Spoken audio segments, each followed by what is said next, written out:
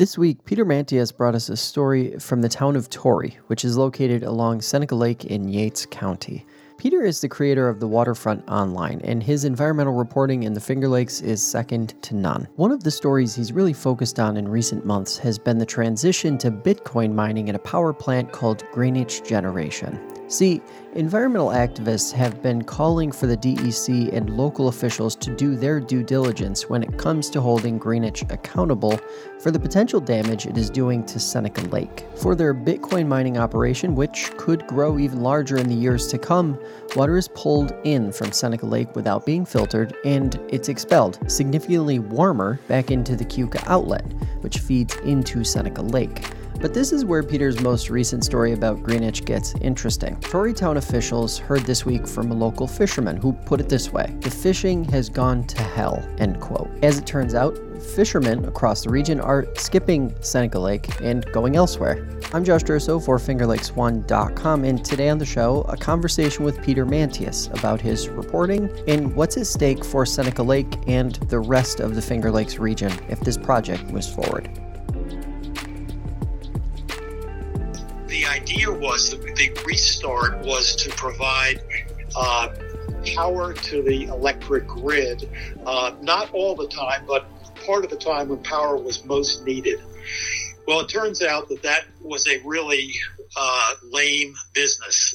There was just less and less demand, at least at the agreed upon price, and the plant was used less and less, even less than 10% of its capacity in 2019.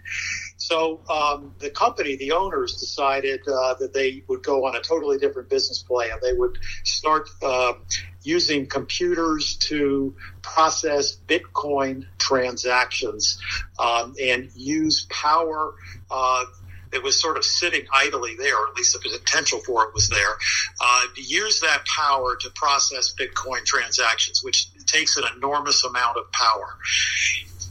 They started doing this early last year. This summer, the company applied to, locally and to the DEC. They'll have to get permits from both. They've applied to greatly expand this Bitcoin processing. Now, this uses energy that never goes to the electric grid. It just goes straight to those computers right there on site at the plant. Now, the issue is there are several environmental groups that are very concerned that this big ramp up of electric power used by the power plant there is going to cause a lot of environmental damage. When the plant was restarted, it received some very, I would say, easygoing environmental permit conditions. And for example, the plant uses water, tremendous amount of water from Seneca Lake to cool its machinery.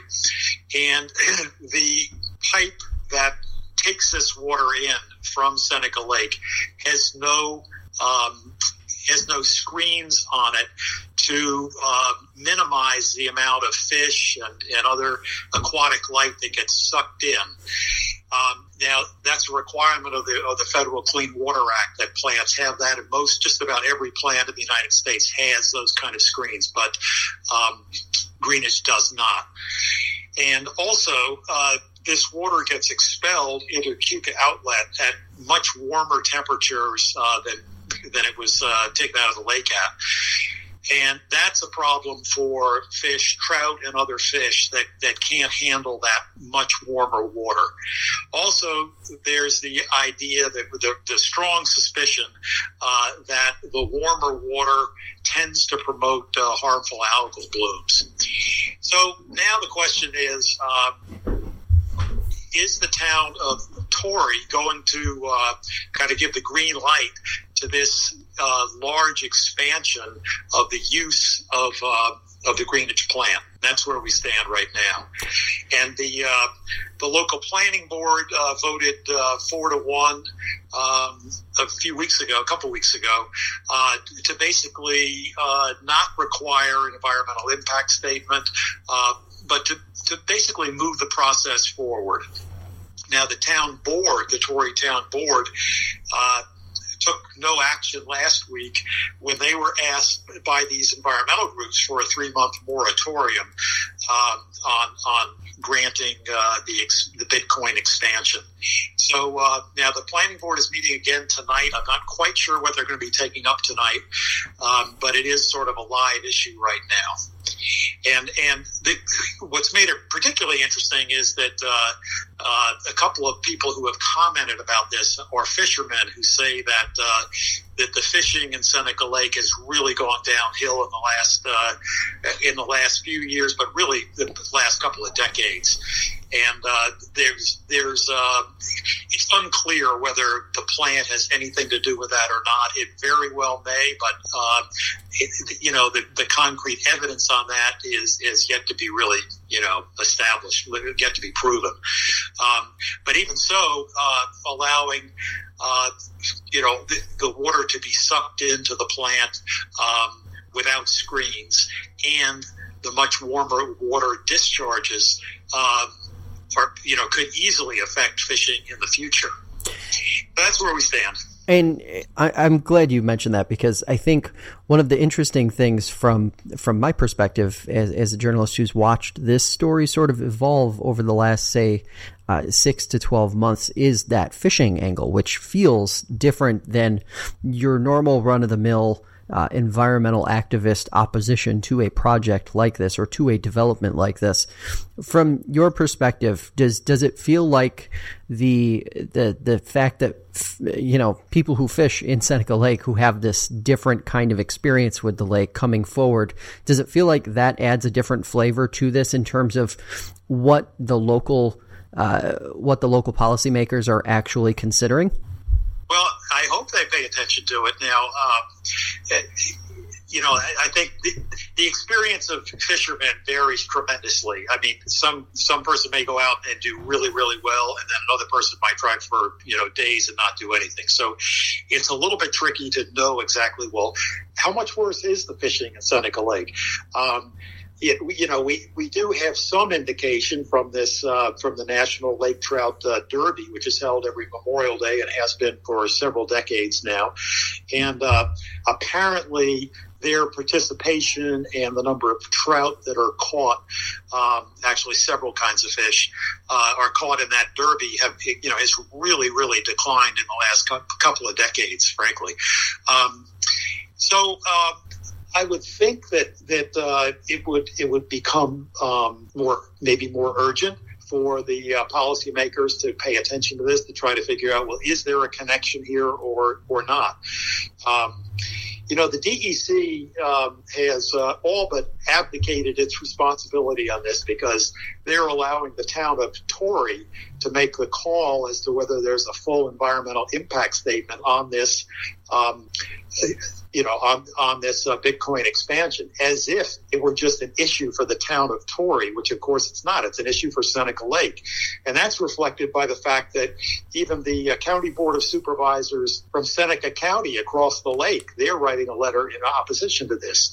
And yet here the DEC has basically stepped aside and not stepped in to say, hey, this is not a town of Torrey issue. It is a town of Torrey issue, but it's a lake-wide issue, and they're the ones that should be determining what the environmental issues are, because clearly there are implications for Seneca Lake, and these groups, not only Seneca County, but you've got the Committee to Preserve the Finger Lakes, you've got Seneca Lake Pure Waters Association, you've got the Sierra Club, you've got Seneca Lake Guardian. Independent scientists are saying, you really need to look at this. And so is it really appropriate for the town of Torrey Planning Board to be the ones who are making the call that has such ramifications for, potentially a lot of people on the lake, including, the 100 or 1,000 or so who drink the water drawn from the lake? So that's where we stand right now. These groups are asking the DEC to step in. And in fact, the Committee to Protect the Finger Lakes wrote a letter to the DEC asking them to rewrite Greenidge's permits or revoke them. Now, the DEC wrote a letter back to them on October 23rd saying, no, we're not going to. Everything's fine. So the DEC is sort of just saying, not our problem. How often does that happen? I mean, it seems like it would be a pretty unique set of circumstances for the DEC to just go hands off on a situation like this, especially when, Seneca Lake has obviously been at the center of a lot of discussions around HABs and other environmental I'll call them big statewide environmental projects or projects that get attention across the state. So how often does it seem like the DEC is taking this approach where they go more hands off as opposed to doing what it seems like they're supposed to be doing? I mean, it's not unusual. I mean, you just go over one lake and look at the fact that the DEC has never required a environmental impact statement for the giant salt mine that's under that lake, that extends for miles under that lake. And independent scientists are all saying, they're all basically, up in arms saying that is really, really dangerous what you're doing. And you're not providing any kind of anywhere near enough public information, information to the public on the level of risk, but the scientists are really concerned about it. And the DEC in that case is also has never required an environmental impact statement, which seems to fly in the face of the state law in terms of the law basically says if there's a potential environmental issue, you're supposed to do an environmental impact statement if there's a major issue that's outstanding. And clearly there is with that salt plant under the lake there. And clearly I think there is in the Greenidge case now. But also, they've not been aggressive either about regulating the drill cuttings that are coming from Pennsylvania. They've allowed a lot of that to go through. So it's not unusual for the DEC to take a very relaxed role. And often I think there are political considerations. Mm-hmm. Obviously, at the crux of your story is the long-term health and the long-term concerns about or around Seneca Lake. So, drilling down a bit, specifically, what are some of the quote-unquote, say, worst case and maybe less worst case scenarios that advocates are worried about happening on Seneca Lake if this is left unchecked, or at the very least, some time isn't given to consideration, or what could happen if Greenidge proceeds? Well, the fishing issue is obviously part of it, but I would think that maybe their deeper concern are the harmful algal blooms, and Greenidge has told the Torrey Town Board or Planning Board, I'm not sure which, that the Dresden Bay had not been a hotspot for harmful algal blooms. And it's true, this year, Seneca Lake got off really light compared to all the other Finger Lakes. Seneca Lake really just dodged the bullet this year with HABs. But in the past 4 years, I mean, from 2015 to 2019, Dresden Bay absolutely was a hotspot for HABs. Now, part of that is because it's shallow water there. It's possible that has little or nothing to do with the power plant. It's possible, but it's not. It's also possible that the power plant has been contributing to it being a hotspot. That's where an environmental impact statement would be really useful, and to deny that these projects have any impact on the environment it's not reality. It's something that is it's an accommodation to the people that own the plant and the people that are making the application for the permits. They're accommodating them rather than protecting the lake. And as you watch this thing unfold and this process play out, what is the expectation as, you've been moving through your reporting, obviously, over a pretty long period of time now on this topic. What is the expectation for remaining timeline before a so-called final resolution to this thing actually plays out? Are we talking about weeks? Are we talking about potentially months more? Are we talking about, if nothing happens, maybe a matter of days before things proceed and move forward? Well, it all depends on whether the DEC steps in and takes any kind of action, or if they just completely defer to the town of Torrey Planning Board. If they defer, things could go pretty quickly. Now, the DEC still has to give a permit itself, but if there's no environmental impact statement, that can go relatively quickly. Now, if there is an environmental impact statement, that puts the brakes on everything. It can take certainly a year or more. It's expensive for the company. It's the companies. Like the owners of Greenidge, they work really hard to avoid doing an environmental impact statement because time and expense. So, you understand why they would prefer to sidestep it. And in order to sidestep it, what do? Well, you hire really good lawyers. You hire lobbyists that are connected to the governor. These are the steps that you take to try to sidestep that, doing the environmental impact statement. The thing about an environmental impact statement is that it really requires you to go a lot deeper into what the actual environmental risks are, and it's quite public. There are public hearings, and it can be a messy, slow, expensive process.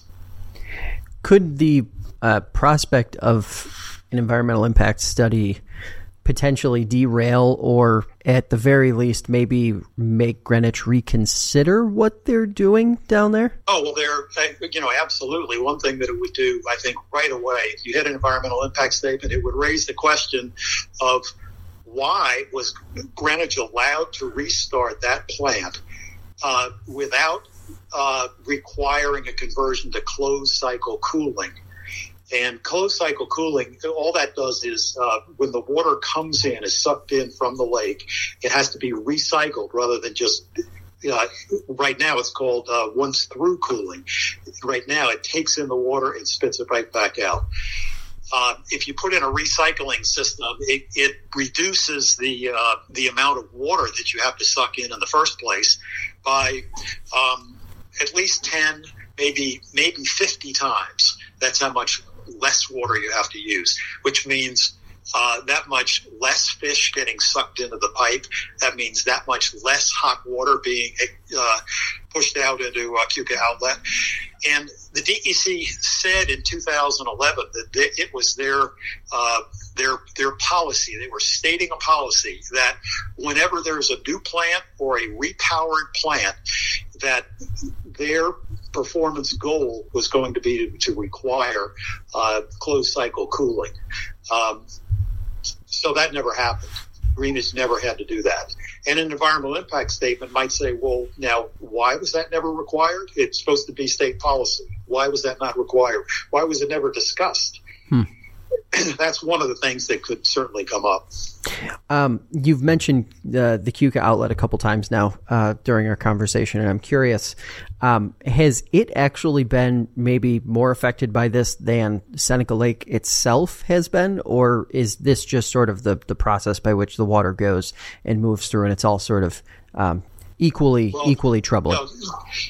Okay, now, but remember, the water is sucked into the plant from a pipe that goes out into Seneca Lake, but it's expelled into Keuka Outlet. And Keuka Outlet, it goes through, it's not very far at all from the point that is discharged into Keuka Outlet that it flows into Seneca Lake. Now that little portion at the end of Keuka Outlet where you have the discharged water flowing into Seneca Lake, that has definitely been heated up. And Greenidge has said that it's going to study the warming patterns, but it said we won't have our report until 2022. So some volunteers associated with the Committee to Preserve the Finger Lakes went out and just did some informal monitoring, and they found that the temperature there was between 80 and 100 degrees Fahrenheit. Now, the DEC says on its website that you begin stressing, if not killing, trout at 70 degrees. So if you're going 80 to 100 degrees, that's not a good environment for trout. And Keuka Outlet is a designated trout stream, DEC designated trout stream. So here the DEC, is saying that if it goes over 70 degrees, that's bad news for the trout. And yet it's allowing this discharge, a lot of discharge, to occur in the Keuka Outlet. Interesting. So I guess my last question for you here is, what are the next steps? What are the next things that we're going to be seeing play out, whether that be in local town offices or meetings or at the state level? Well, I should also say that this has gone to court. The Sierra Club has sued a couple of times over the water permits, which is the discharge permit and the intake permit, and air permits for air pollution. And Greenidge has won in court at multiple levels. They won at the Supreme Court level, and they've won at the appellate level. So what we've seen so far is the courts are reluctant to overturn the regulatory decisions done by the Department of Environmental Conservation.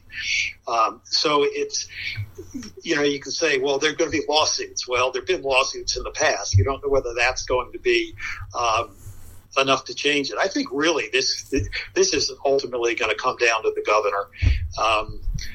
The governor has he's allowed that giant salt mine under Cayuga Lake to go on, creating that risk with no environmental impact statement for a decade, for his entire time in office. He's doing the same thing here with Greenidge. And it's a question of, are you going to continue to let that happen? And, apparently he is. So it's hard to tell where it's going to go and who's going to make the final decision. But I think that the DEC needs to step in the Greenidge case for sure, and that maybe the governor needs to insist that happened. All right, Peter. As always, appreciate the time. Thanks for taking it. Absolutely.